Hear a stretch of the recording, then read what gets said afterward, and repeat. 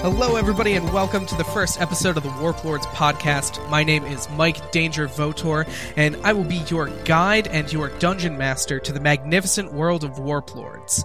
Tonight, I am joined by my players, Graham, Jared, Mike, and Dylan. Guys, why don't you go ahead, tell me a little bit about who you're playing tonight, and tell me, most importantly, how your characters got here.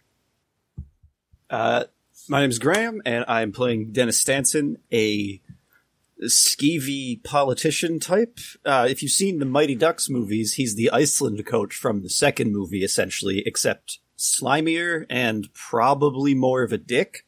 I am Jared. I play Johnny Law, everybody's favorite bird person. Half man, half bird, half cop. All attitude. Exactly. Basically like that song, 100% Reason to... I don't remember what that song's called. Oh, and he's always drunk. Yep, that sounds about right. I think that pretty much is it. 100% covers everything that you need to know. All right. My name is Mike, not to be confused with other Mike, who is hosting this campaign. And I play Mr. G. Yeah, he is an elf. And he also has too many pockets. Got so many pockets. Fuck your cargo pants. Want to fill your cargo pants up with pickles. I don't want to have pickle pockets, Jared. Too late. It's already pickles. Your pockets are full of pickles. Wait, Dylan. What? Can that be a prestidigitation? Instead of pickpocket, be pickle pocket? And you put a pickle in someone's pocket? That sounds like it would be an actual thing. I love it so much. Welcome to Warplords, ladies and gentlemen. Think about its uses with scent. You'd be able to find people anywhere. Exactly. You can track them by pickle scent. You smell vinegar a mile off. You know that some bitch is out in the woods. I am Dylan. I am playing a talking tuxedo cat by the name of Monsieur Boots, who has the power to transform into a French boy by the name of Adrien Gustave de la Pontoisienne, who is also secretly the master thief, Jacques Rabbit. And I have no idea if I'm going to successfully do a French accent. Only time will tell. Oh, sorry. It's okay. How do you say no in French? No. That's... Yes. So guys, how did you end up here at this shipwreck? Well, when a mommy bird really loves the daddy bird. All right. We went taking too far over here. back. All right. So, yeah, Mr. G was building things out of garbage, and then all of a sudden the world started to come to an end. And then Johnny's brother, Marshall, was like, "Hey, G, I know about your past." And he was like, "Oh, sweet." But then, like, Marshall just kind of, like, disappeared into, like, some sort of, like, portal dome. G's still on that little quest, trying to find his, what happened in the past. Johnny, do you want to talk about your, brother getting portaled? Marshall disappeared while trying to approach an elemental thing. And yeah, it was weird. He just disappeared. No one knows where he went. It's pretty fucked up. Thanks for making me talk about it, asshole. You're welcome. It's a mystery. Woo!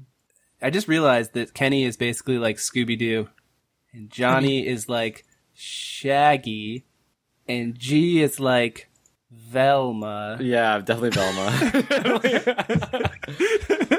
Does that make me Fred? No, I think that actually makes you the other chick. That makes you Daphne. Sit down, Daphne. Stanson's definitely Fred, so that makes you Daphne. I was tempted to give Stanson Daphne, though, but No. I think in the grand scheme of everything, he's a total Fred. Yeah, because he's narcissistic. Dylan's not Daphne. Dylan is Scrappy. Ouch. That's what I said. Oh. Oh, Oh, Ouch. Pete. too far. Too far. This isn't gonna make it into the final cut. Does anyone have anything of substance to add to the recap before we get into it? Scrappy's my favorite.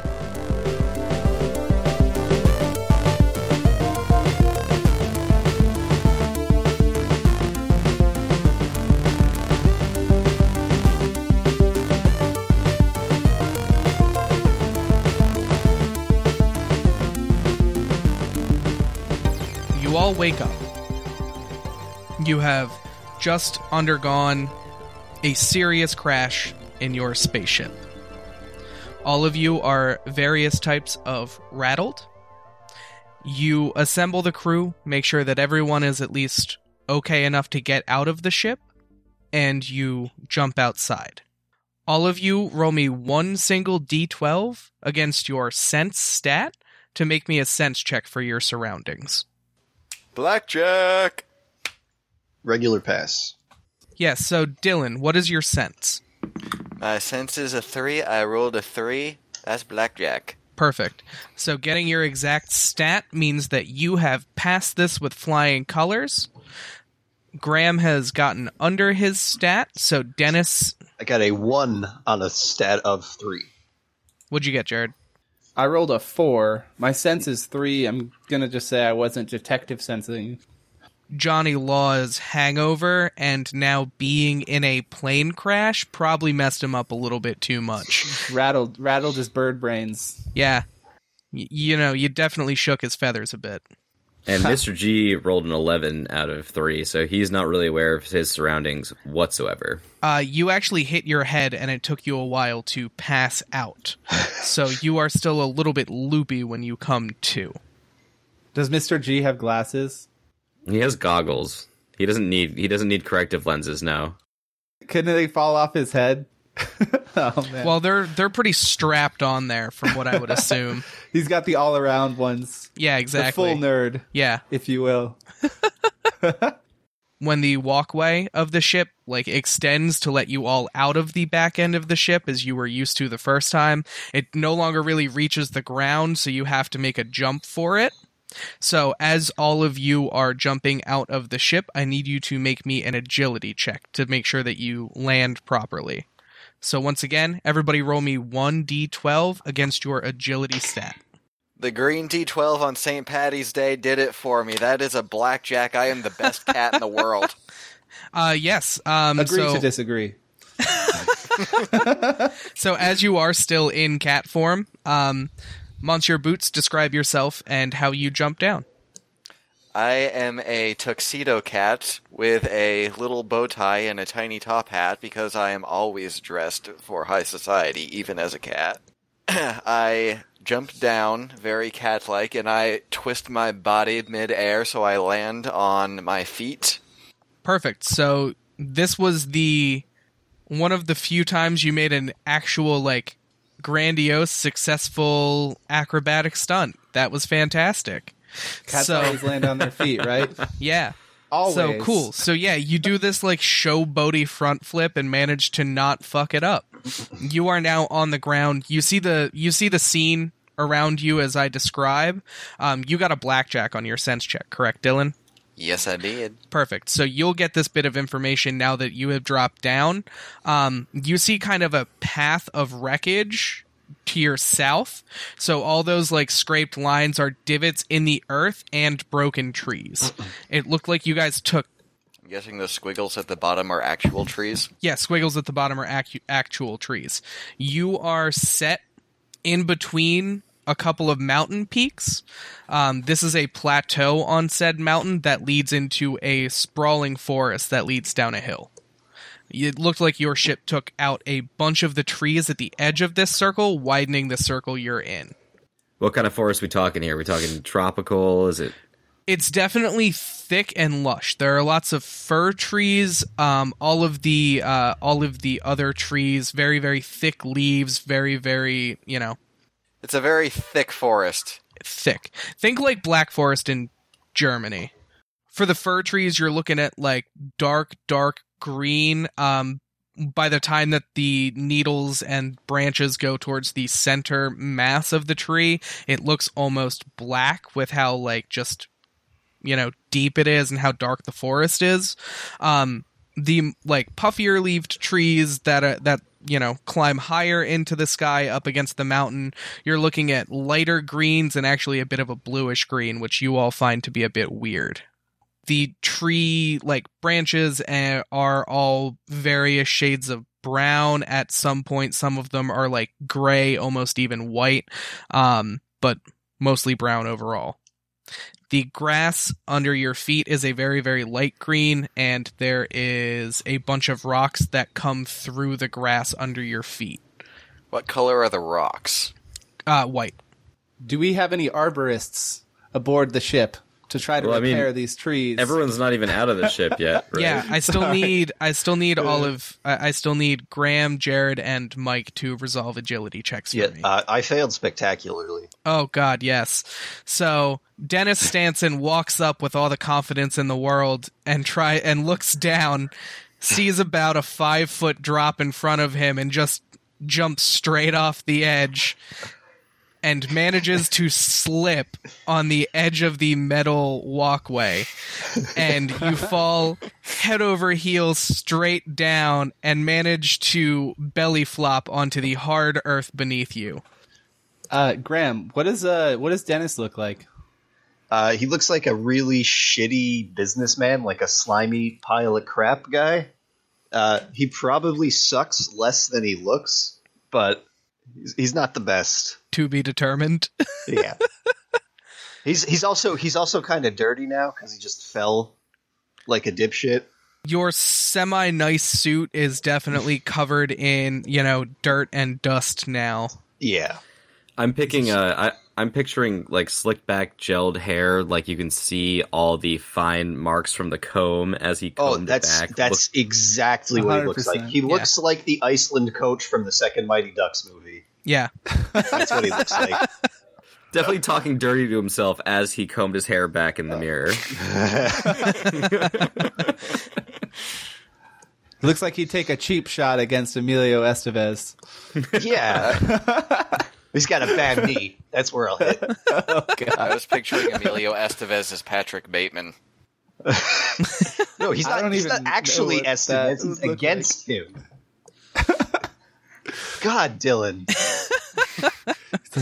And, Graham, you passed your sense check before you fell to the ground.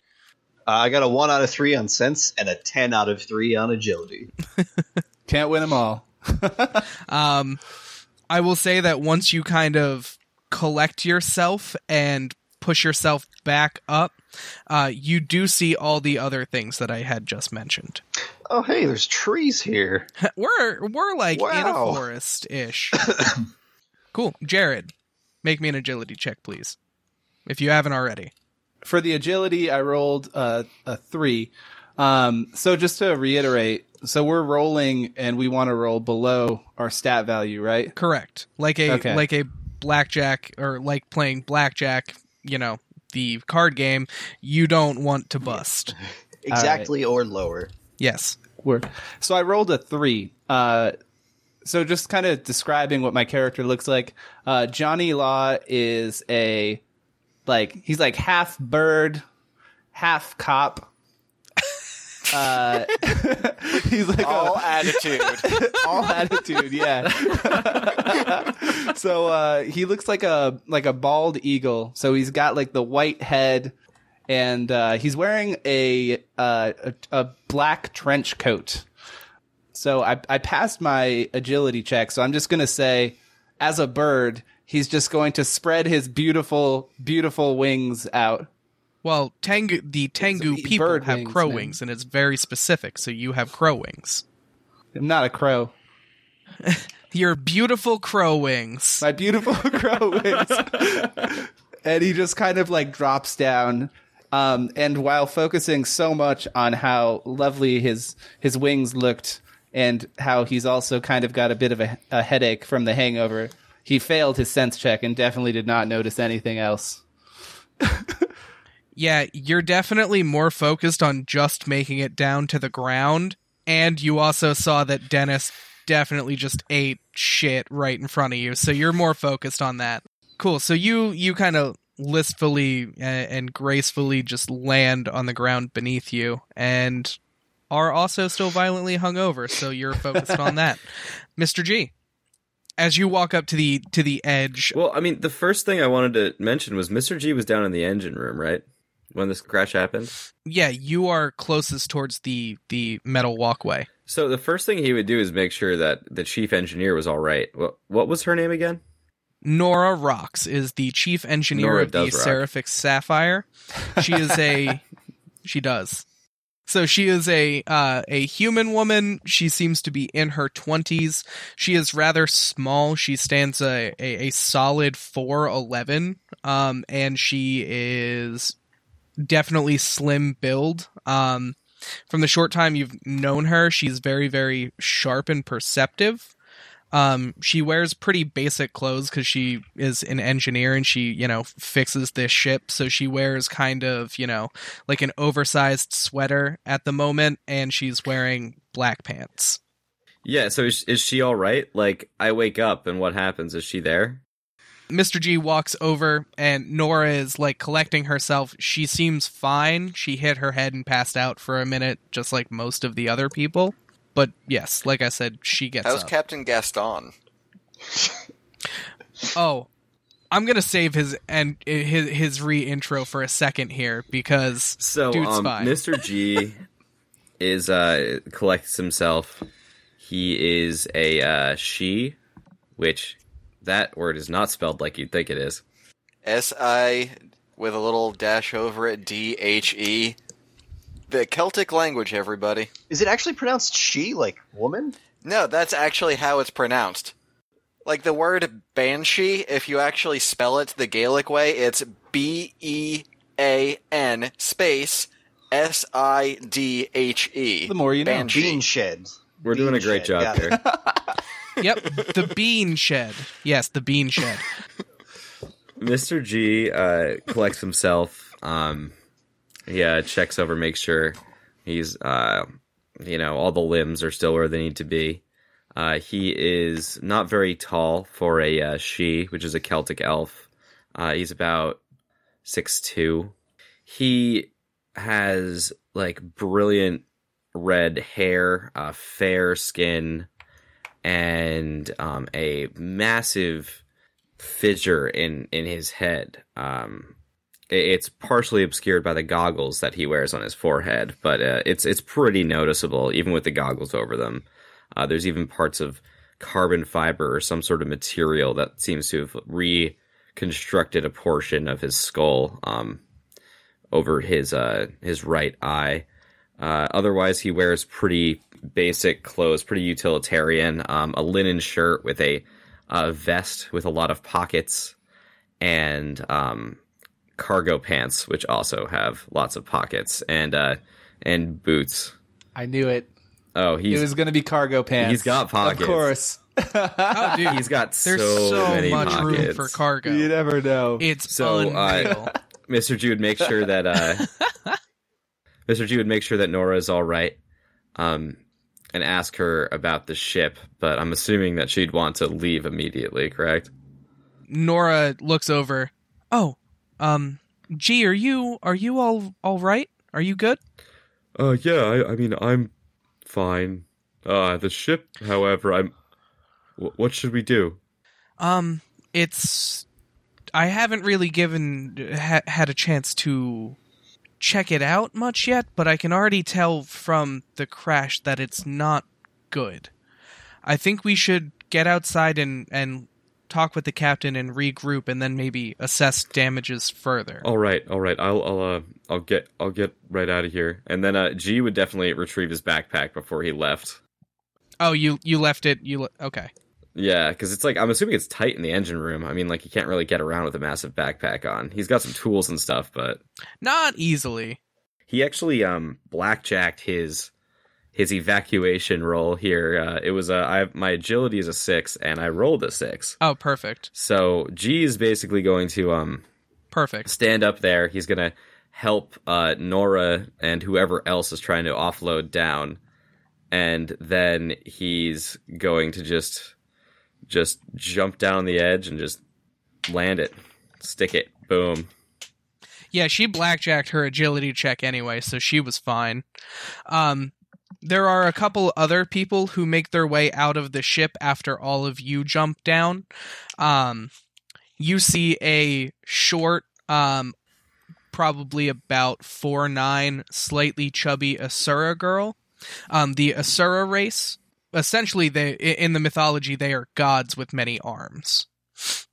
In the context of this game, you know that they can appear more traditionally with brown caramel skin, all the way to ranging to blue or purple skin, which are more exotic.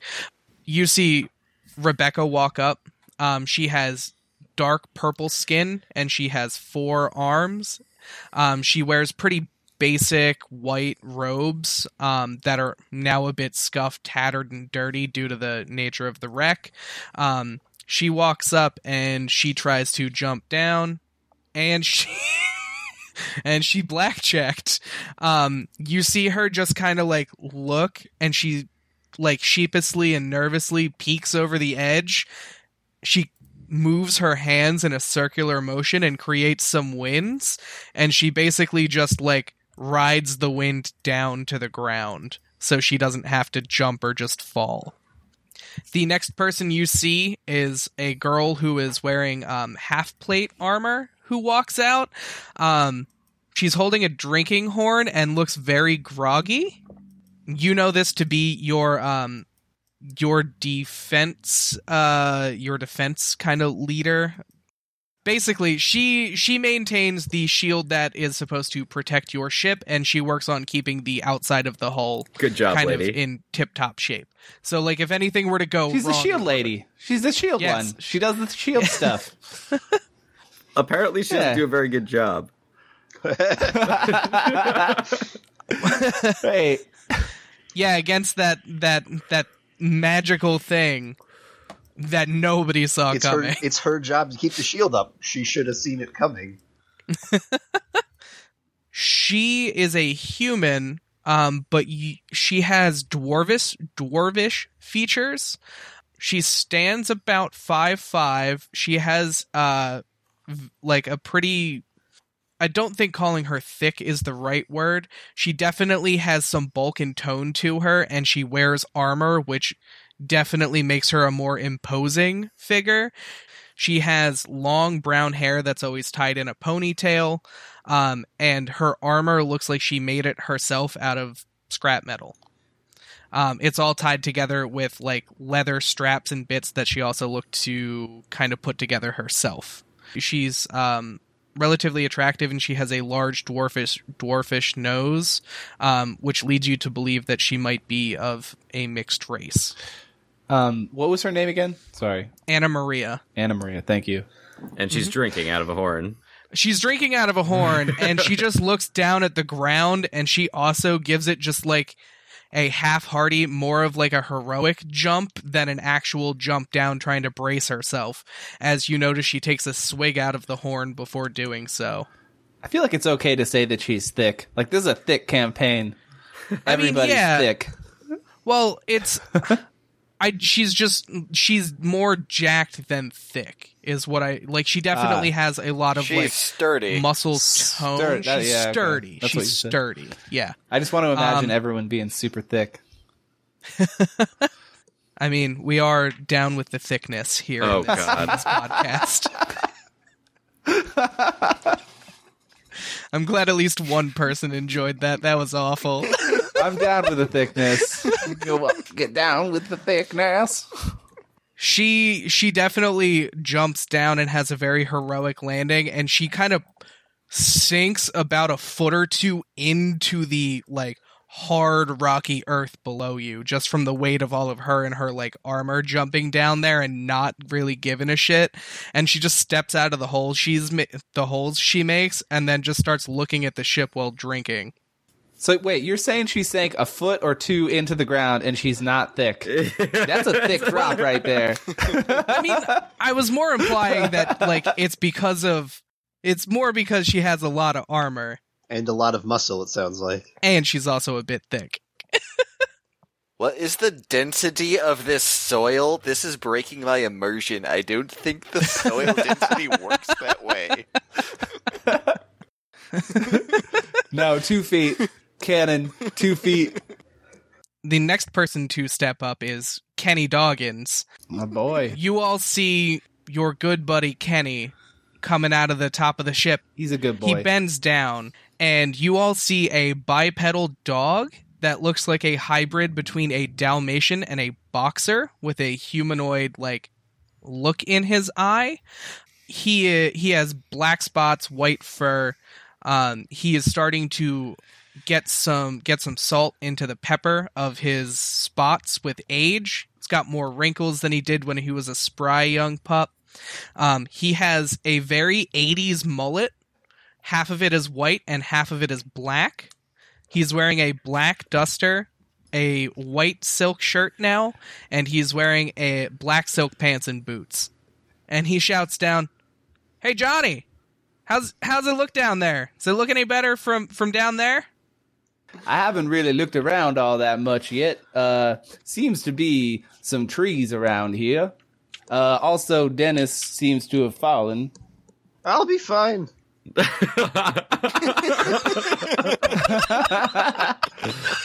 And just for the record, Kenny Doggins got to be rocking some pretty solid earrings, huh? Oh, he has one solid gold earring on his right ear. The coolest dog. He's a really good boy. He goes, "Okay, cool. I'll come down and take a look myself." And he just kind of gives you a point, and he tries to jump down. Unlike a cat, Kenny does not land on his feet after jumping, and he very much takes a hard tumble as he comes down. And he's just laying there for a minute. So he lands on his hind legs or his hind paws and tries to immediately roll forward and break into a roll. And then he basically splays out halfway through it and just kind of lands on his back and then rolls on his front. Ooh, that one was rough. Oh, nope, that's gonna hurt my knees. Doggone it. Oh, I give the dog my most condescending Frenchest laugh. Well, that wasn't very nice. yeah, Kenny is getting up and just kind of low growls towards you. Wait, Danger, what does that low growl sound like? That's terrible dog growl. Excuse me. Johnny would extend the talon to help up his friend. Yeah, he definitely puts his beefy paw in your talony His thick, mitts, beefy paw. and you help him up. Thick, beefy paws. You see a man who is very, very well dressed. Up until this point, none of you have really spoken to him. He's very, very quiet, and he seems somewhat proper. You see a blonde she man. He stands about 5'9", 5'10"-ish, rather slender, lanky build. He's wearing, like I said, a very, very cut-pressed suit. And on his wrists, he's wearing gauntlets that have knives coming out of them. You know this as Elvis. He is your munitions expert. He mans all the guns and fixes all the weaponry on the ship. He jumps down perfectly fine, and he goes about his business. And after all of the members of your crew have jumped down, you see an incredibly fancy man run out last after everyone has run out. And you see your captain, Rex McMasters, a very, very handsome man with a very square jaw, broad face, big nose. He has hair that is parted somewhat in the middle that sprawls down on either side to about shoulder length. Very, very almost caramel brown hair. He's wearing a cloak that goes halfway down his back. It is rimmed with a fur collar, and he is wearing ornate hardened leather armor that has bits and pieces of metal plates shuffled in there, and he's wearing silk pants with golden dye that are emblazoned on them, and brown boots. he backflips up on top of the ship, and he just kind of like peers around and he looks around. He goes, "All right, crew, is everyone alive? We good?" Wait. That's not the response I was looking for. It's a little early to call it that. I'm not sure how many, lack of a better word, corpses are mangled in that other piece, and I point over to the wreckage that's shoved in the mountain over there. Well, we won't be able to find out any of that until we get this ship on out of here. All right, hold on. Let me do some scouting of the perimeter. I'll be down. Everyone assess the damage. And he, after backflipping up, he jumps kind of backwards onto one of the rocks, and there's like a plateau, and he just kind of walks out of your view. So, I need everyone to explore the wrecked ship. Everybody make me a sense check, please. I would petition to change this sense check to an intellect check for G. Well, you still have to see what's going on. It would be fine for you to do an intelligence check. How do they differ? Well, one is seeing what's happening and one is understanding what's happening. Like using your brain versus seeing what has happened. Well, Mr. G rolled, or I rolled for Mr. G a 5 out of 3 for sense, because my sense skill is a 3, but I have an inherent perk. It's a trait of the She's that if I'm seeing or hearing something and using a sense check, I can re-roll it. So I'm going to re-roll that. Correct. And see if I can hit it better the second time. 25%, let's go. Oh, nope, 12. That's like the opposite. No, you're, there's a lot of damage everywhere. It's almost a bit overwhelming to take in. I look over to Nora and I say, I mean, I know I'm not the chief engineer, but it seems that we're pretty screwed. I think all of our repairs are fixable. It is not what I would have liked to happen. We can get this fixed. It's not ideal. I mean, the ship is in literally 2 parts, and then infinite other pieces. Well, it's actually like 4 parts. And she points to 4 different major pieces So that have it's broken worse. off of the ship. There's the main part of the ship that you all jumped out of. The gravitational rig has broken off, and both of your wings and subsequently, low-flying jets to control you in midair when you're doing like surface flying broke off too. G turns to Johnny and says, "So what do your detective senses make of this whole situation? What do you see anything vital?" Yeah, that's actually what I was just going to say. Johnny, as a half bird, half cop, has the detective senses that allow him to have bonuses to his sense, amongst some other skills. But yeah, so why don't you describe a little bit more about like detective sensing stuff? sure, I will just read what is here then. So basically, Johnny can see changes in the world. You can see changes in materials that have changed in the past 24 hours, like if they were modified, fixed, moved, broken. You can also sense changes in people and creatures via temperature. But the thing that I'm using right now is that you can add your intelligence to your sense checks. So instead of the usual 3 sense, he gets the +4 from his intelligence. Wow, Johnny has a +. Yes, his intelligence is 4. So Yeah, no, I was gonna say I'm more surprised that your sense is lower than your intelligence, just based on who your character is. well, it's because Tengu get a bonus to their intelligence. That's really the only reason. I mean, his sense was up to a 6 at one point, but after years of hard drinking, it's diminished. I've just been dragged down his senses. He was a sharp one coming out of the academy. You guys don't understand what being a cop in Gensokyo does to your mental state. So anyway, instead of the 3 that he's got for the blackjack, it'll be a 7, and he rolls a 2. So I would just say the way that it would look is like maybe his like pupils would dilate a bit as he kind of just looks around with his eagle eyes, trying to sense what's going on. Yeah. So on your end, then counterpoint. So, Mr. G, you look over and you're like, "Oh, Johnny, what do you see?" You don't get a Your new G voice. eyes?" It's too late. I did it. I already did it. 100%. It's not a hard voice to nail.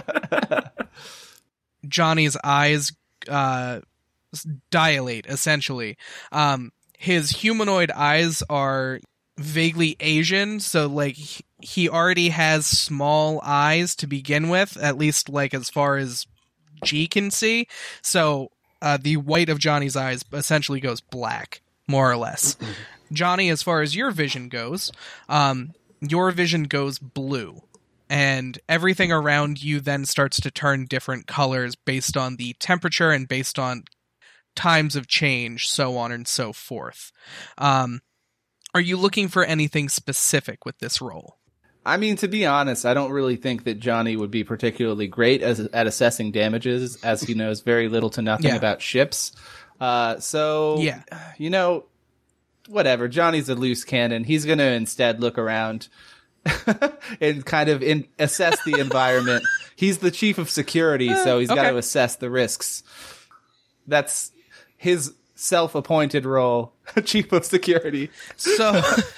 So to go into a little bit more detail on that for you, you go into your detective senses and you start looking at the ship, and you quickly determine that you don't know shit about the ship, and it's all it's immediately broke. apparent. It's broken. It's you all broke, immediately just turn around and start looking at everything else. You remember that as soon as you stepped out of the ship, you hear the sounds and cries of... It only sounds like monsters or wild animals to you coming from the woods. So you start to walk around the kind of inlet that you're in to kind of assess damages further and maybe setting up a perimeter. There you go. Cop talk right there. Yeah. It's exactly what he would do. Cop talk. The outskirts of the woods definitely seem like they slope down to the base of the mountain. You're quickly able to assess that you're probably on a peak or on a plateau of the mountain itself. It definitely seems like all of the noises and sounds are coming from inside of the woods themselves, and they don't seem eager to pop out of the woods. That's what I'll say that you get with it too. Sure. For now. Well, Mr. G, I definitely hear the sounds of nature. I mean, that's pretty much all I can hear. There's probably some beasts out here. There's a slight decline. We're probably on a plateau. But that's really all I can tell with these old eagle eyes. And the ship. What about the ship? Well, the ship is most definitely broken.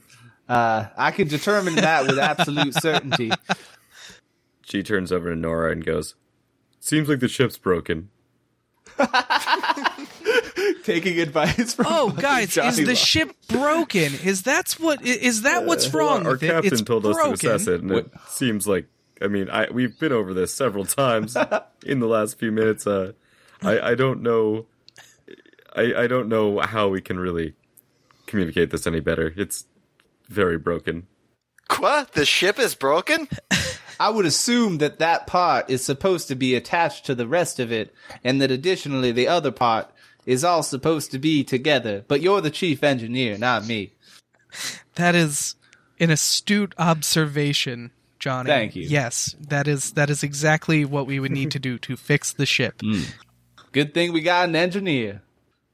I'm gonna go make a perimeter. And he kind of just works on the outside here. Like, this is clearly not his focus.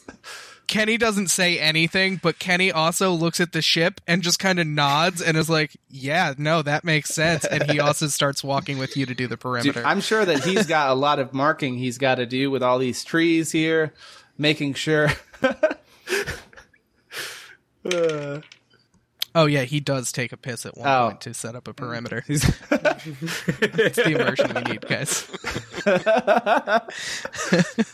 So you guys are setting up a perimeter and a perimeter. Okay, great. Yeah, walked right into that one. I'm a child. So, like I said, you guys go, and do you venture into the woods at all, or do you stay within Oh, we're sight just setting of up the perimeter. If we were going to go in, we definitely would bring the rest. Also, we need to get orders from our captain. As a cop, I know that I need to follow orders. Yeah, no, so you and Kenny set up a basic, perimeter. You kind of assess the edge of the woods. You see definitely multiple points in and out of the woods without going in. You see a couple of, overgrown footpaths, so it definitely looks like this has been traveled by some sort of, you assume, humanoid at some point before. Do we see footprints? You don't see footprints, you see a trail. Well, you see a trail that would dictate that it looks like it was traveled along via humans. It's not like a cut trail and made trail. Graham, Dylan, what are you guys doing as far as assessing the damage goes? Well, I blackjacked my sense check. The right part of the wreckage definitely seems to be obscuring some pathways. You see some wreckage from the mountain, and then you see the right wing of the ship stuck in between it, and it looks like it was an uphill path that leads up more in the peaks. That's kind of the first thing that you notice. You see something potentially similar happening with the left wing on the other side of camp. You don't know if it's blocking a pathway per se, but it definitely broke some rocks and is causing a massive pileup of rubble. How much of a walk is it to just go over there? Let's check the other half. I mean, it takes you about I'd say it maybe takes you a minute to walk over there if you're walking pretty leisurely. I'll go check if there's a path or same scenario over there. It definitely seems like it leads into the woods. You can't tell because it's obviously still obscured with boulders and you would have to move everything. You don't know if there's a footpath there, but you definitely see that this crashed right in front of the woods. As you kind of walk back and you're assessing that damage, you see Alvis looking up the ship, and he's taking bits and pieces of rubble around. Good gracious. My beautiful weapons are completely destroyed. I will have to start from scratch once again. And he's just he's just very upset and mumbling to himself. And you note that everything that he does, even when he's mad, is still very proper. So he's mumbling? He's definitely mumbling this. Is his last name Mumbledore? It isn't. Alvis Mumbledore. That was funny. Whatever. I don't care. And Dylan, what is Monsieur Boots doing in this trying time? I look for something tall to climb on top of so I can survey the scenery and look and see if there's anything worth stealing around. You could try and climb up any of the trees that are around because you are in a clearing surrounded by a forest. You could climb up the ship. You could start trying to climb up the mountain. Some options. For the record, I'm a cop, not a firefighter. Don't get stuck in a tree. I'm going to get stuck in a tree. God damn it. All right, so I'm going to need you to make me a strength check. Oh, I was hoping you would to say climb a agility tree. Because, yeah. No, son, you climb it. Well, that's a 4 out of 2, so no. Best cat ever. You comically start trying, you're agile enough to jump up and start climbing the tree, but you're not strong enough to keep pulling yourself up. So your tiny little cat claws begin to just sink deep into the tree, and you start to slide down it every once in a while. 'Cause you're not strong enough to pull yourself up. Like a very fat cat that can't quite get all the way up to the back of the couch. Yeah, exactly. It's less sad than that. All of you kind of do your thing. Dylan, give me one more strength check to see if you get it. 5 out of 2, no. Cool. Yeah, it somehow gets harder I want and to be harder clear. the more If you struggle. specifically tree yourself, we're not coming to get you. It's just going to be you in a tree. I just also 100% expect him to just jump out of the tree regardless if you guys I can't wait for you to get stuck in the tree, and then Kenny, for some reason, is just at the foot of it, like ruff, ruff, ruff, ruff. Oh, for some reason, because he might be a dog. Because he's a dog person. Actually, it's pretty perfectly canon. So, like, Monsieur Boots, you're struggling to, like, climb up this tree that's on the... Basically, it's on the left side of the picture that I sent you. You're trying to get a good vantage point from there. You see Johnny and Kenny walking around, making like a border and a perimeter. And when Kenny does mark his territory, it's underneath the tree that you are struggling to climb. You're gonna fall and piss. And then he walks away. As everyone's doing their due diligence, G is definitely following Nora and trying to help her assess the damages as the chief engineer. I'm assuming that, like, the captain kind of is clearly a little detached from reality, but I'm assuming the chief engineer would be the main person to file some sort of damage report, and G is going to try to learn whatever he can from her as she's assessing these things. So as you guys are all kind of exploring the ship and seeing all of the nonsense you now have to deal with, Nora begins to work on the the gravitational warp engine, that giant massive energy. She's trying to fix the rings on it as quick as possible, and she has like a small tool belt, so she's welding bits and pieces of it back together. And she looks over at you and she just says, Mr. G, can you make a couple of fasteners that we can reinforce around where I'm welding this? I just want to make sure that there are, there's just some extra reinforcement. Oh, fasteners. That's engineering 101. I've got this. Do you want me to roll something? Yes, please roll me an improvised build. Oh, check. improvised build. Mr. G's fantastic at improvised build. I'll explain what that is. So I opted to take an engineering skill called improvised build, and what I wrote as notes is MacGyver shit, but basically it allows you to build things out of whatever you find around you. And the actual mechanical effect of that is I add my luck to my intellect. My intellect is a 7, and my luck is a 4. So that allows me to roll one 12-sided die against an 11. So there's a very small chance I'll fail this. So you have a 1 in 12 chance to fail this roll, essentially. Yeah, so now that we've hit this point home, that we have an 8% chance. Yeah, now that fail. I mentioned it, you're about to roll a 12. I rolled a 4, so I definitely find the materials for those fasteners. And do you want me to roll to actually build it too, or just to find the pieces? Because that improvised build is technically just for finding the stuff. That's true. I will have you make an intelligence check to make the best design decision as far as your fasteners go. All right, here we go. So G's intellect is a 7, and I rolled a 12. So that's not quite what he needs. Oh, fasteners, engineering 101. How the fuck do I make a fastener? I skipped the first engineering class. I mean, I assume G can ask Nora what she needs as he fucks up, right? I mean, yeah, like she's right there, and yeah. Oh, good, you've got some materials. So what I need, see this one here, and she points down. So the big mass of energy is housed between metal bands that essentially control it. There are 4 different bands, and you can make me another intelligence check because this is somewhat familiar to Mr. G and potentially all. Oh, that's of a pass. That's 4 out of 7. So.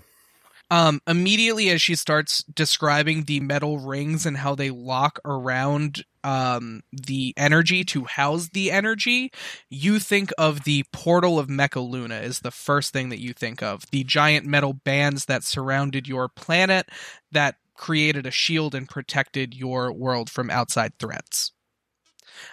It seems that the design for this part of the engine was basically built around that concept. you are making fasteners that have a slider inside of them, so you can you can basically still have the rigs function the way they need to with their coordinates, directions, and distance that are all etched into the metal around the bands. All right. So it takes you a little bit to figure out, but Nora kind of shows you the fasteners that she's looking for. So imagine basically like a giant reinforced belt buckle. Right on. That go over where everything is being welded. By the time that you get all of these fixed and set and made, Johnny and Kenny come back to the ship and have finished their perimeter. Alvis has started recreating some weapons. Anna Maria is looking over the ship, trying to figure out how to get it out of the mountain, and kind of the rest of the people are messing around. Out comes a yawning, hulking behemoth, a giant green-skinned orc with long fangs. He's holding a cauldron with a ladle in it. It seems to have something that's already warm and bubbling inside of it. But he wakes up and he looks down and he goes, "Where we take Grooks?" And all of you kind of who are now grouped together again, and you look up and you see the orc who everyone forgot about. To be fair, we just met Grooks like very, very recently. It was like within the last hour. Yeah. Why no one answer Grooks? Well, Grooks, it appears as if we've crash landed on a planet. Judging by all of the fallen trees directly before you, you could probably presume that we have found ourselves stuck in the side of some kind of plateau or mountain cave type thing. Oh, okay. That makes sense, Grooks. Yes. Grooks make you all grub. You could probably be hungry now, Did he just right? call me Grooks? No, he pointed to himself. He did. Yeah, he very clearly misses words every once in a while in his sentences and refers to himself in the third person. Grooks just kind of looks over and then he jumps down and let's see. So he passes agility check, but let's see if he. Don't spill the chili. That's what I'm curious if he's about to pull a Kevin Malone. And spill the chili. Oh, he blackjacked. The chili's no intact. chili has been spilled. Chili's intact. So Grooks just like holds this cauldron above his head and jumps, and he lands very solid on the ground around all of you. Puts it back down into his chest, and he kind of walks, and he starts to he puts it on the ground, takes a couple of the trees, and he starts a fire, and then puts the cauldron on top of the fire.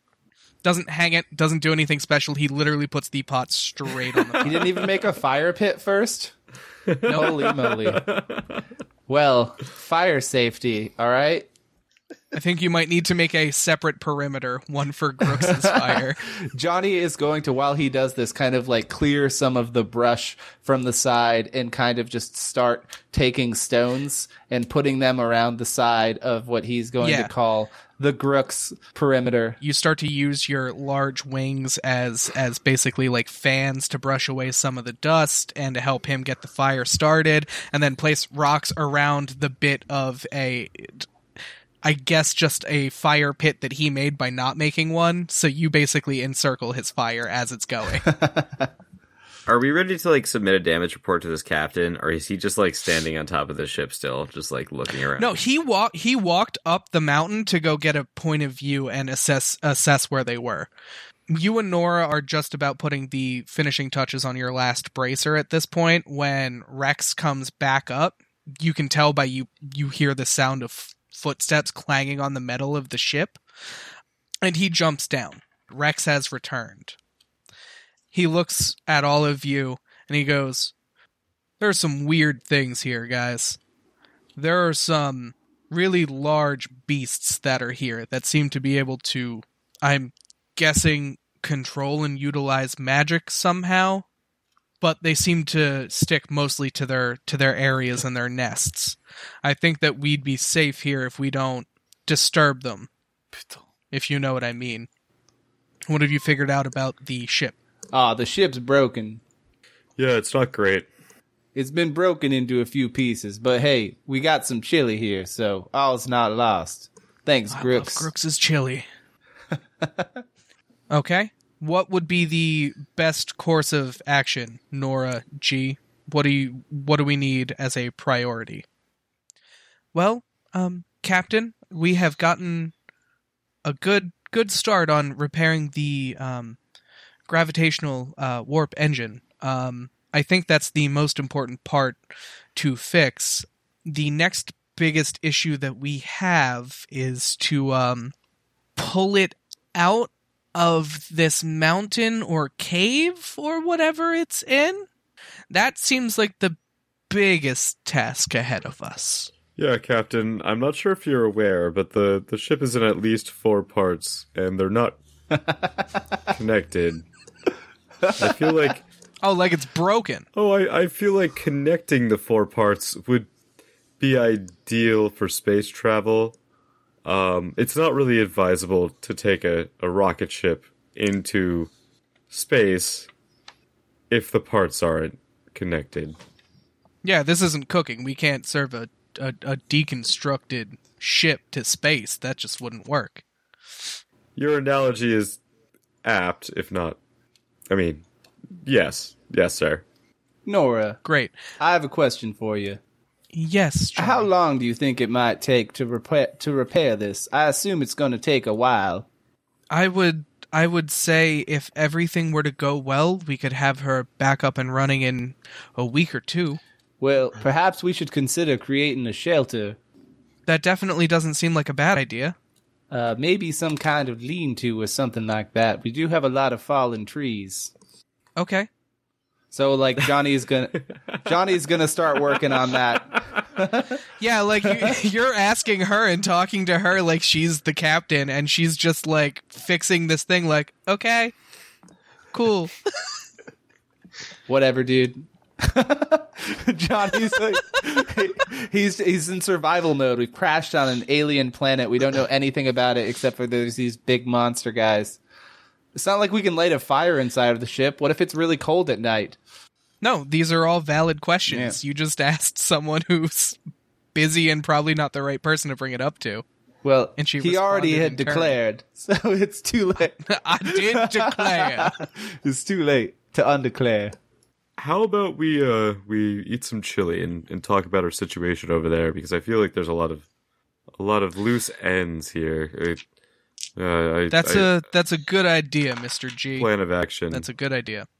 So, everybody, take a break, gather around, get some grub and refuel. Do we have bowls?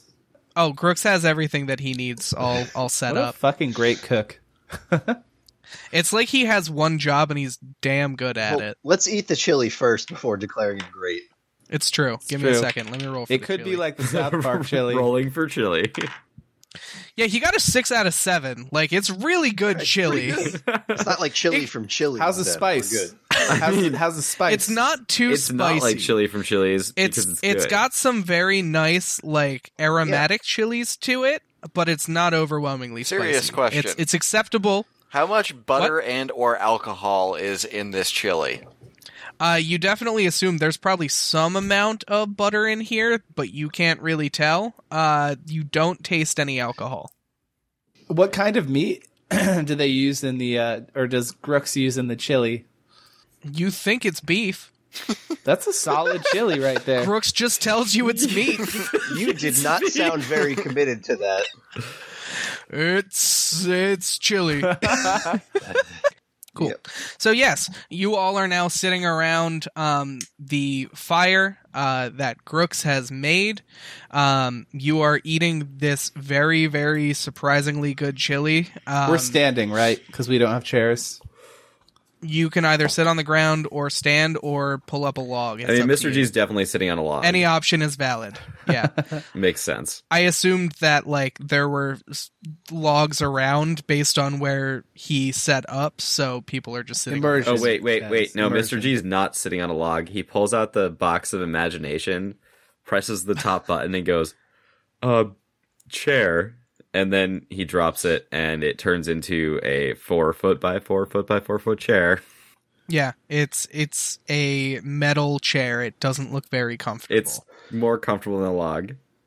So your box of immersion makes it so that you can Your say box what of it is that immersion. you want, and it can become a mundane object. Is that how it Oh, works? right. So Mr. G Yeah. invented this item in a previous session that is called the Box of Imagination, also known as the Box of Immersion, apparently. It's in the original text. I think it's 4 inches by 4 inches by 4 inches cubed, but it has a button on the top. He presses the button on the top, and it just kind of folds out. There's a bunch of little small metal plates that just fold into any spoken word shape that he or a non-complex device. Yeah, the designs that come. And the limit on that creation is that it can't be longer than 4 feet in any direction. Yeah. So basically, it only looks more complicated because of all the small metal plates that make this thing up. All of the shapes and designs it makes otherwise are super simple. Yeah, it makes very simple machines. So you made a soccer mom chair. Yeah, more or less. You know the ones? But it can be anything within Oh, your yeah. imagination. As long There's as a it's cup not- holder in it. I'm sure if it's a soccer mom thing, it's a cup holder for your little chili bowl. So Mr. G is sitting in his metal chair eating chili around the fire with everyone else. After Mr. G looks at a log, thinks about sitting on a log, and then spends a minute, getting the box of imagination set up into a chair, he sits down and eats his chili, and he was the last one to sit. All of you are sitting. The sound of chewing and enjoyment kind of warm everybody's mood and warms everybody's disposition from the looming task of fixing the ship ahead of you. I turn into a person before we start eating the chili. Okay, cool. That works. Person, you mean human. Yeah, what does your human form look like? So my human form, when I'm not disguised as a master thief, is a skinny little French boy with blonde hair and green eyes, about 5'6" or so. And he is dressed in a 3-piece suit with a vest under his jacket and a little bow tie and a top hat. And when he is in his human form, he goes by the name Adrien Gustave de Lapin Troisième. So the cat changes to a very, very boyish-looking human. Yep. So you guys all sit down to eat your chili, and you see the cat transform into a human, and everyone kind of stops for a moment. Everyone waits until he's done, and then they all get back into eating their chili. At this time, as you all are eating, Rex looks up at all of you. I noticed something when I was up on top of that peak.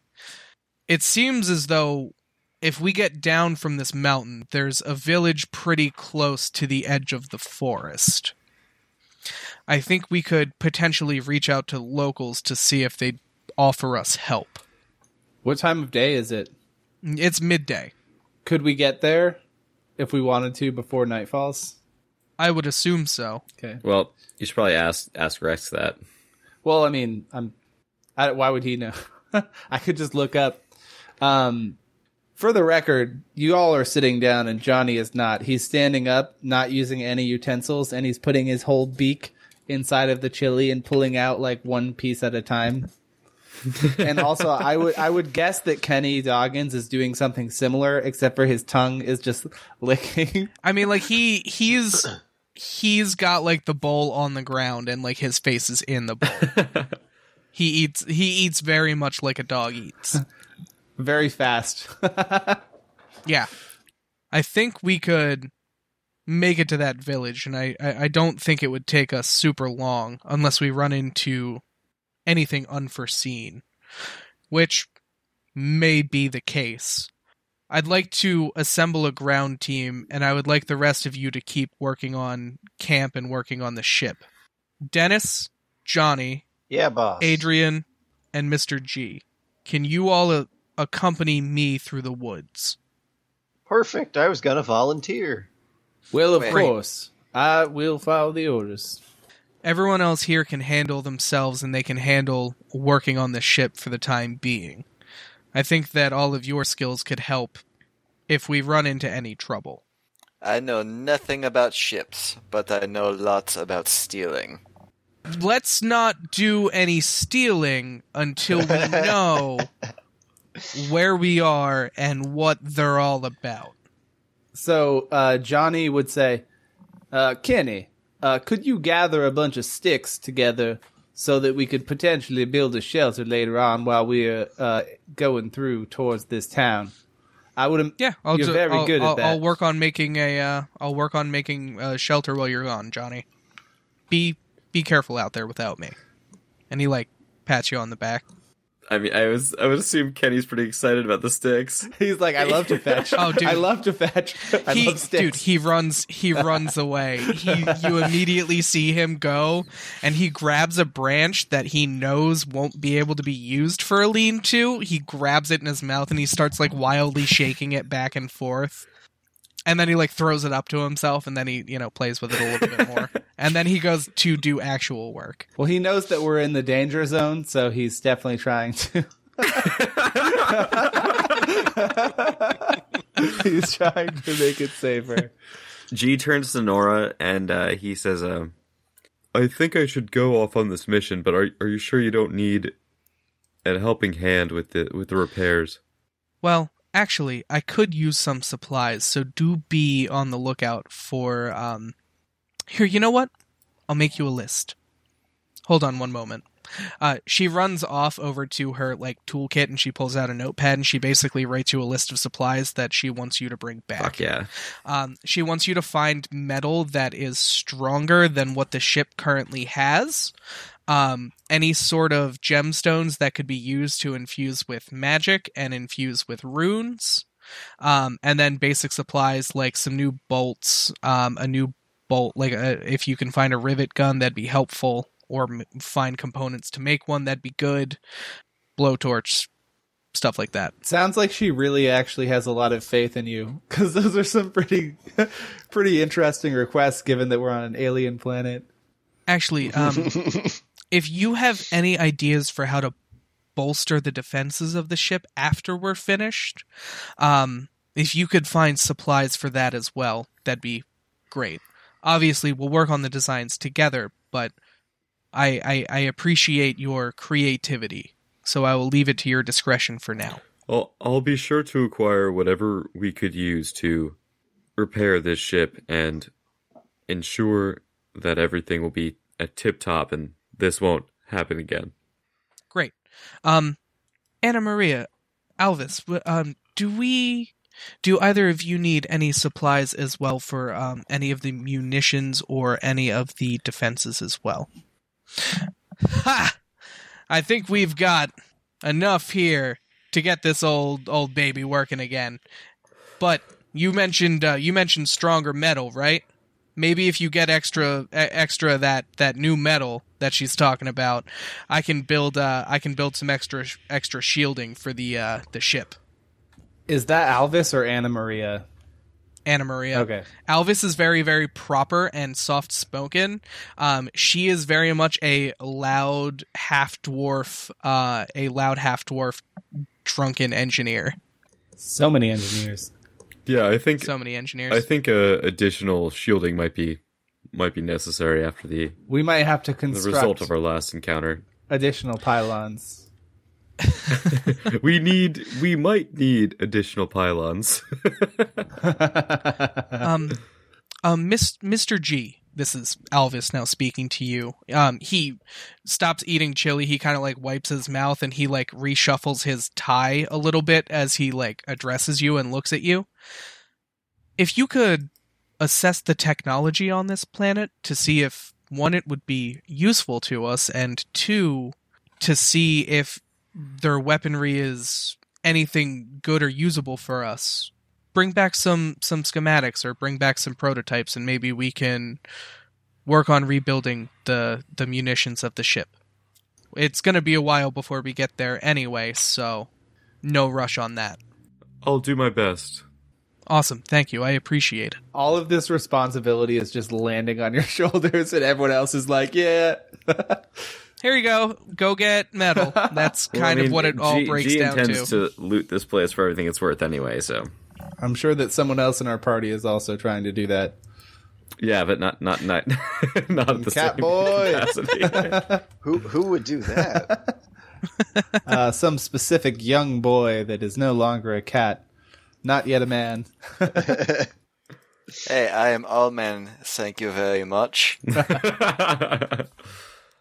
Actually, G would turn to Alvis and ask him, is there have you checked the stockpile? Are there any munitions we could use from the cache aboard for our excursion, for our sortie? Well, I think your weapon is in good enough shape to get you through. I'm asking for blasting powder. I'm asking for black powder, something I could use to make some sort of explosives or whatnot. Something volatile, please. Sorry, I just thought you wanted one of my guns. Hold on. I'm very protective about my babies. I reach into my inventory and I pull out a small pepper mill and I go, I can make you some black powder. G looks over it and disregards the cat. Is Alvis the one that's an Asura? No. Oh, that would Alvis be is a funny. she. Sorry. Alvis, yeah. It would be Alvis, funny if yeah. Alvis was the one that was really protective of his arms. I mean, yes, that would be funny. The joke is noted. Noted. Yeah. It takes him a moment, but like he manages to like teleport himself up and then he walks inside. He grabs you. He gets you some empty bottles, some rags, some alcohol, a lighter, and a little bit of gunpowder. I look at these and I go, I don't know. These might be more of the cat's speed, but yeah, sure. Let's see what we can do. And I make X amount of Molotov cocktails. What I mean, how many Molotov cocktails can I make? You have enough supplies to make 8. All right, I'm gonna roll to see if I can stretch that farther. Intelligence. Yes. Perfect. Is this alcohol that he gave him good alcohol? No, it's shitty. It's like shitty I got alcohol. 10 out of 7 on that one. 10 out of 7. So no, you don't get more. So what you're Right, saying is it seems that we're planning to fail all charisma checks with these people. We have Dennis here. He's great at this. That's literally my one thing. It's like, nope, we're going Molotov.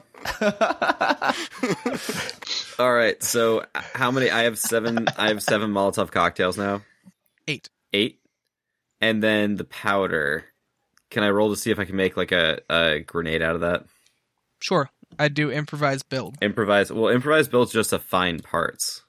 Oh, that's true. Yeah, I always want to do improvised build as the actual building for it as well, because you're building something on the fly. Yeah, it's just to find because you're shit. improvising it. Yeah. Cool. Yeah, so just roll intelligence. All right, that's 4 out of 7, so I think I make one solid fragmentation grenade. Yeah, you have one solid grenade with the powder that you made. You have a little bit extra powder, but yeah, this took a lot of it to get it to work. I'm gonna go up to the rest of the group and I'm gonna hand out 2 Molotovs to each person in the group. To the 2 to the cat, 2 to the senator, and 2 to Johnny. I'm gonna hold on to 2 more of the Molotovs, and I'm gonna hold on to a grenade. Perfect. And Rex is also going with you. He said that he's going to be leading the charge. Yeah, I'm not giving shit to Rex. He's got all types of fancy stuff, I'm sure. Yeah, no, he's fine. Real quickly, We're good. Johnny looks over to Dennis, and in a very Mighty Ducks sounding tone, he says, "They won't know what hit him." You guys got it. That's a Mighty Ducks 2 reference. No, I know you all. what it is. I know what it is. Wait for like Kenny Wu to come in here with a spinning Flying V! Team Iceland. I want to take that in a Mighty Ducks direction, but instead of that, or I'm gonna pull out a really cool, I have it in quotes on my character sheet as a quote-unquote dope-ass lighter. It is a So I'm pretty gonna slick lighter. pull that out and like flip it a couple times because I'm cool. Let's go with cool. Make me a style check as you're trying to flip the lighter and be super cool. I failed, so it might not have a top. So you hit Guy Fieri land. It's just like a Bic lighter. So it's a gold and silver Zippo, and it's just covered in filigree. It doesn't make like any pattern. It's just ornately carved. The top portion of it is gold. The body of it is silver. So you're like twirling this thing around. Please make me a luck check as you failed to be really cool with it. I passed that. Actually, I blackjacked my luck check. Perfect. You a managed whopping to 2. not accidentally light one of the Molotov cocktails you were just hitting. Fate had your back on this day. Mr. G takes a couple of minutes, and Rex looks over at all of you, and he goes, "Give me a moment. I just need to go get my equipment before we leave." So you guys basically are given a couple of minutes to prepare, which is the time Mr. G takes to make those Molotovs and the grenade, hand them out, and for this exchange to happen. Do you guys need to get anything from the ship or do any preparations before you head out? Johnny stretches. Stretching is really important. He doesn't want yeah. to pull a muscle, Don't want to pull anything. Sure. so he's going to be stretching. Absolutely. I will duck behind a tree for a minute and enter my Master Thief disguise so the villagers don't know who I am. Because they totally knew who you were before. Well, of course. Wait, who is this? I've never seen this person before in my life. I knew you wouldn't recognize me. It's just so perfect. Can you describe what it looks like, Dylan? Yeah. What does your Master Thief uniform look like? It looks exactly the same, except he is in a long tailcoat with white gloves, a mask with rabbit ears on it, and still the same top hat. And he goes by the name Jacques Rabbit. And it's a bunny mask. This is a rabbit Yeah, mask. it is a bunny mask. Yes. He is a cat, but also a rabbit. Nobody will ever see it coming. Wow, that's crazy. What will they think of next? It's the perfect disguise. Before we head out, Mr. G walks up to Dennis and he's like, Senator, are you sure you're ready for this kind of expedition? We don't know what we're gonna find out there. Oh yeah, I'm no stranger to confrontation. And then so in my weapon inventory, I have this thing that's called Street Smarts, which is what I've decided to call my weapon. It is a stiletto made from the first money clip that I ever had, and it's mostly terrible, but it looks fancy and it's sentimental. So I'm gonna try and stylishly twirl that after I said I'm no stranger to confrontation. I'm going to try again. Please make me another style check. Nope. That's a massive failure again. Oh my god. Okay, please make me another luck check as you are twirling this stiletto. I blackjacked again. Oh, thank God. It doesn't look cool at all, but he manages to not hurt himself while twirling it around. Which is particularly good because it also has a C bleed, and I would imagine that applies to me, too. Yeah, absolutely. It applies to people who get hurt. It is super fucked up. Mr. G, I would imagine that these people would share a common language with us, because why wouldn't they, on a completely strange, different planet? So I'm sure that Dennis will be able to use his skills to help us in this situation. And as you say that, you all hear Rex jump down behind you, and he goes, "That's exactly why we're bringing Senator Stanson along with us." Yeah. I'm simply implying that maybe the senator should stay behind you and I, Johnny. I've fought with you before, and I've seen your prowess in battle. The senator, on the other hand, I would hate to see anything horrible happen to him. Wait, Poulet, I have also felt your prowess in battle upside the back of my head when you had me handcuffed. Let me be clear. I have no intention of leading the charge. You guys can do whatever you want. I'm really good at talking about stuff and talking to people, so whenever there's a call for that, I'll do it. And whenever there's a call for boorish violence, that's all you guys. Well, that's perfect, because I think that our first choice would be to try to communicate with these folks, because we have no idea if we need to use these 8 Molotov cocktails, or if you can just try to charm them with that real sweet-like dentist talk. Poulet, you need to learn how to count. There are only 2 Molotov cocktails. We are to make contact only. Like Molotov hitting them in the face contact? No. Oh, a good contact. I got it. We're on the same Like page, the Captain. good kind, yes. We are strangers on this planet. We would be only doing ourselves harm if we don't get the locals on our side. I mean, we'd be doing them harm if the Molotovs hit them. But, I mean, that's what they're for. We only need to defend ourselves if the situation arises and calls for it. I will say that we should try and use our words first, regardless of what we find. Like telling them that perhaps that we come in peace, because we are the aliens here. perhaps we come in peace. I mean, I suppose we could go with that. Might not be the line I use. We come in peace, but it's up to you guys. Well, I'm not the one that's got the sweet beak. You know, that's Dennis's job. That's true, it is. Well, are you all good? Are we okay to head out? Wait, let's go. Let's go, Captain. All right. Let's move forward on a wing and a prayer. Well, I like that attitude. Nora, you're in charge while I'm gone. Everybody, be safe. We'll be back around, well, hopefully before sundown. Make a fire if the sun goes down and we're not back. Hopefully we should be back today. I assume at this point Kenny has amassed quite a few sticks that have been partially gnawed. Oh yeah, Kenny has been going to work on this like lean-to. He's like resting it up against. He's taking like the bigger pieces of logs and he's like basically building them off out against the mountain.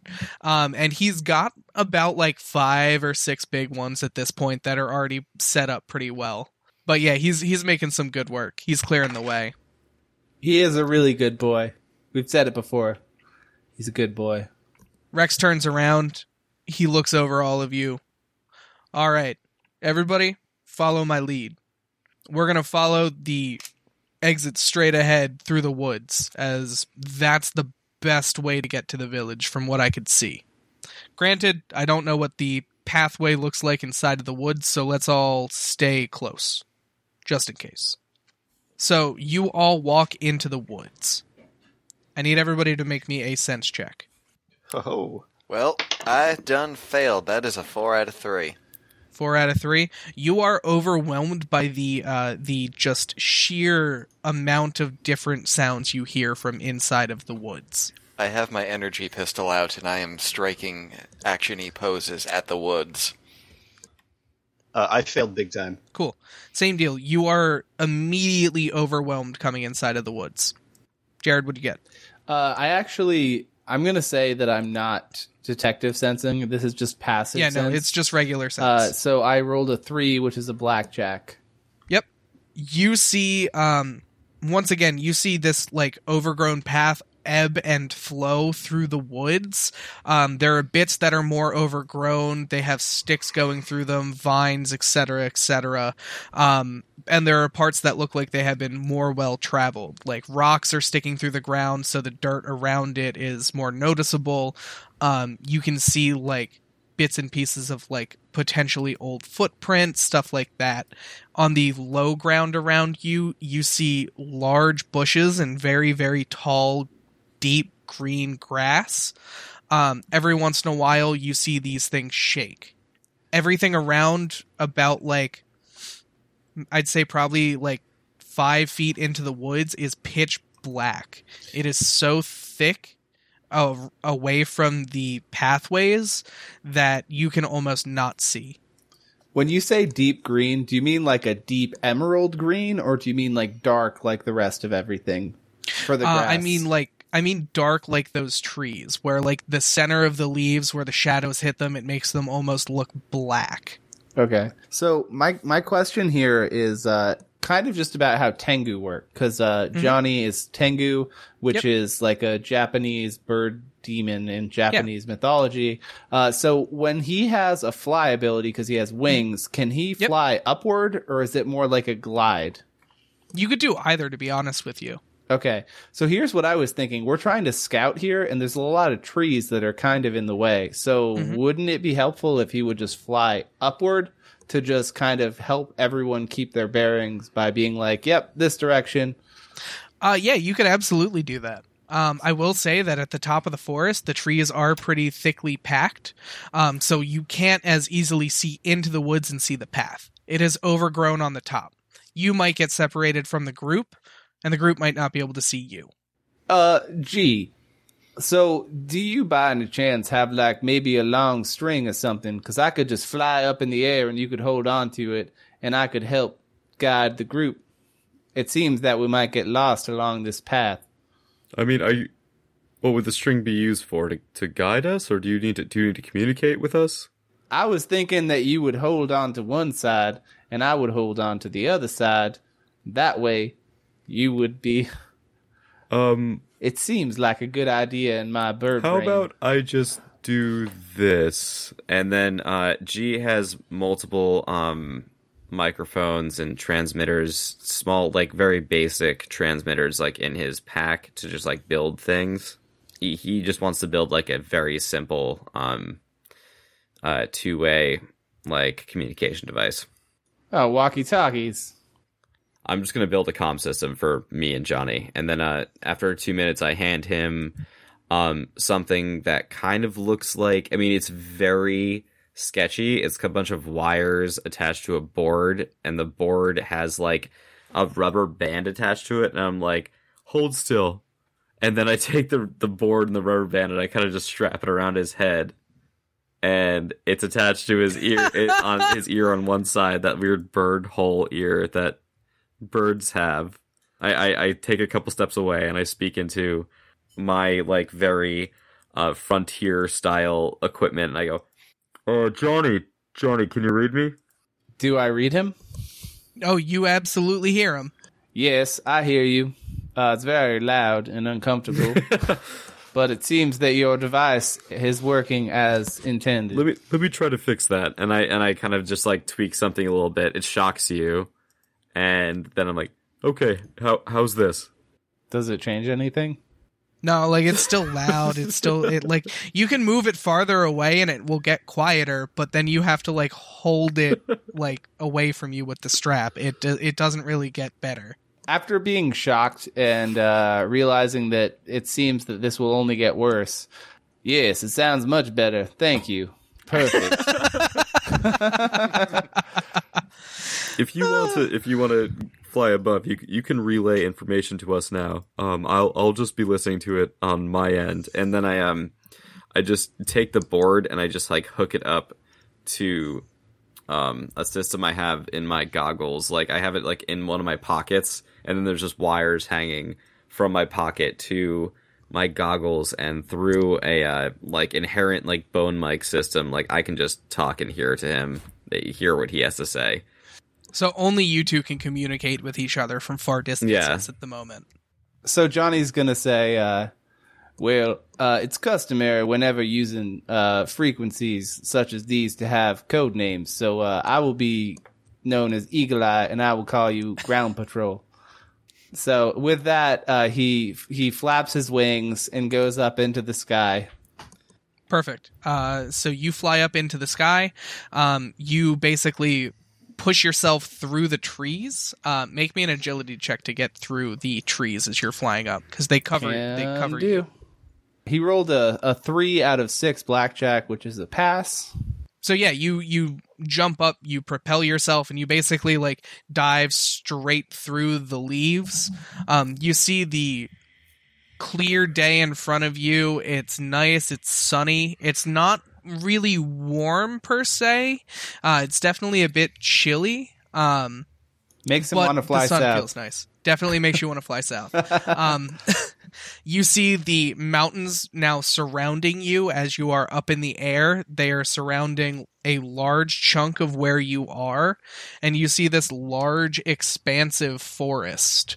You do, to get anything further, make me another sense check, please. Can do. Fail.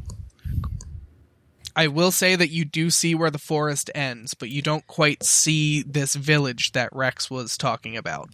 Well, Johnny has wings, but he also has hands. And inside of his bag, he does have a camera that has a zoom lens. Cool. Can he try to pull it out and try to focus around on the horizon to see? Or Absolutely.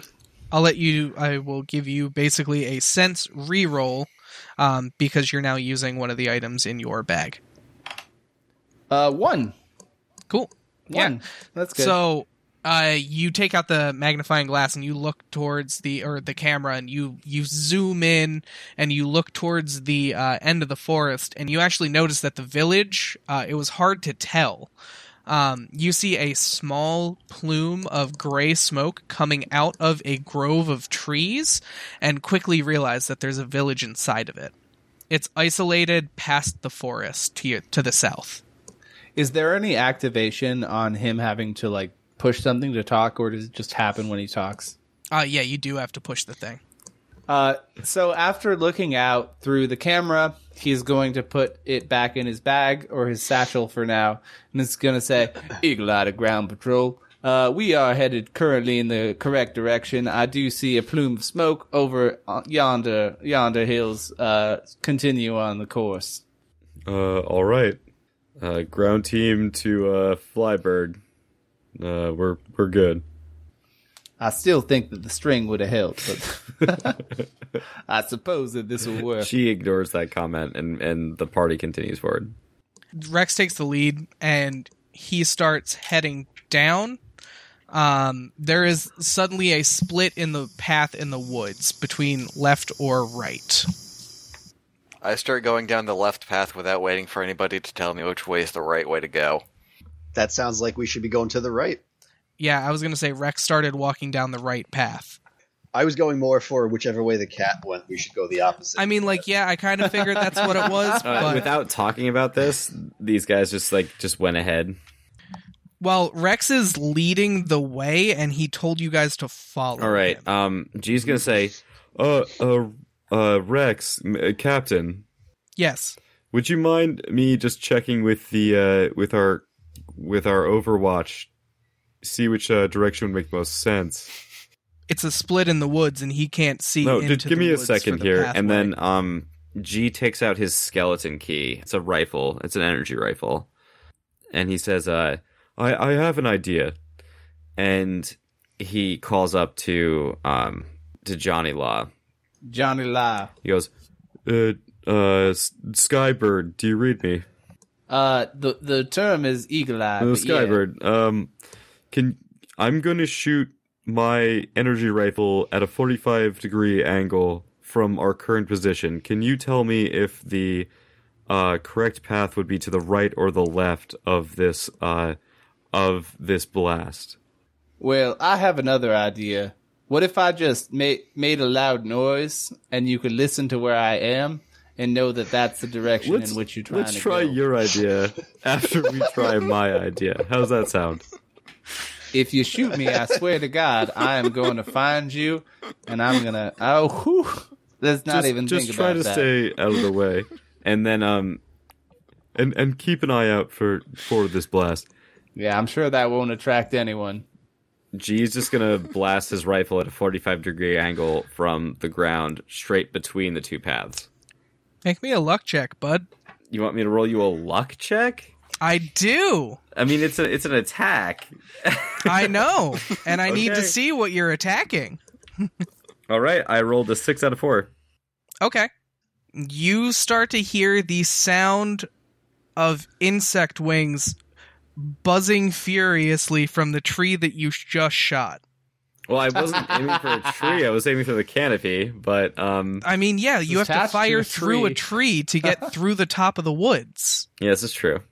Jared, as Johnny is flying up in the sky, you see this beam go out in front of you and come out at a 45-degree angle into the sky in front of you. You then also hear the sound of flapping wings. Now, for everyone inside of the forest, you all see, it looks like a large bee. It has a very, very round head and red eyes, and it has very long insectoid-like armored arms that end in two giant needles that almost look like jousting spears. Three of those sounds come out kinda of the familiar. woods at you. Is this a fucking bee drill? You don't know.